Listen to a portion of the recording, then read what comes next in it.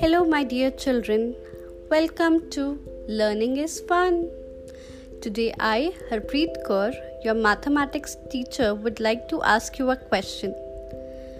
So, children, the question is: suppose you have 25 chocolates and you decide to give 10 of them to your friends.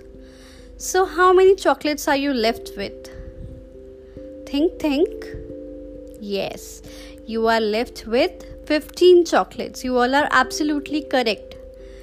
But how did we reach to number 15? What did we do? Did we add?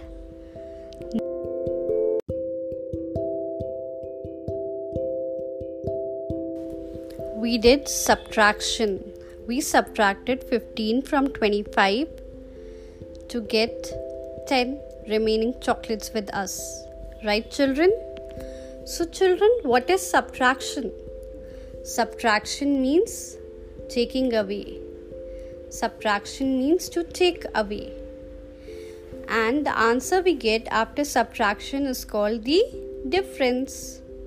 We can subtract a number with or without regrouping. And dear children, the sign of subtraction is the minus sign. Thank you, children.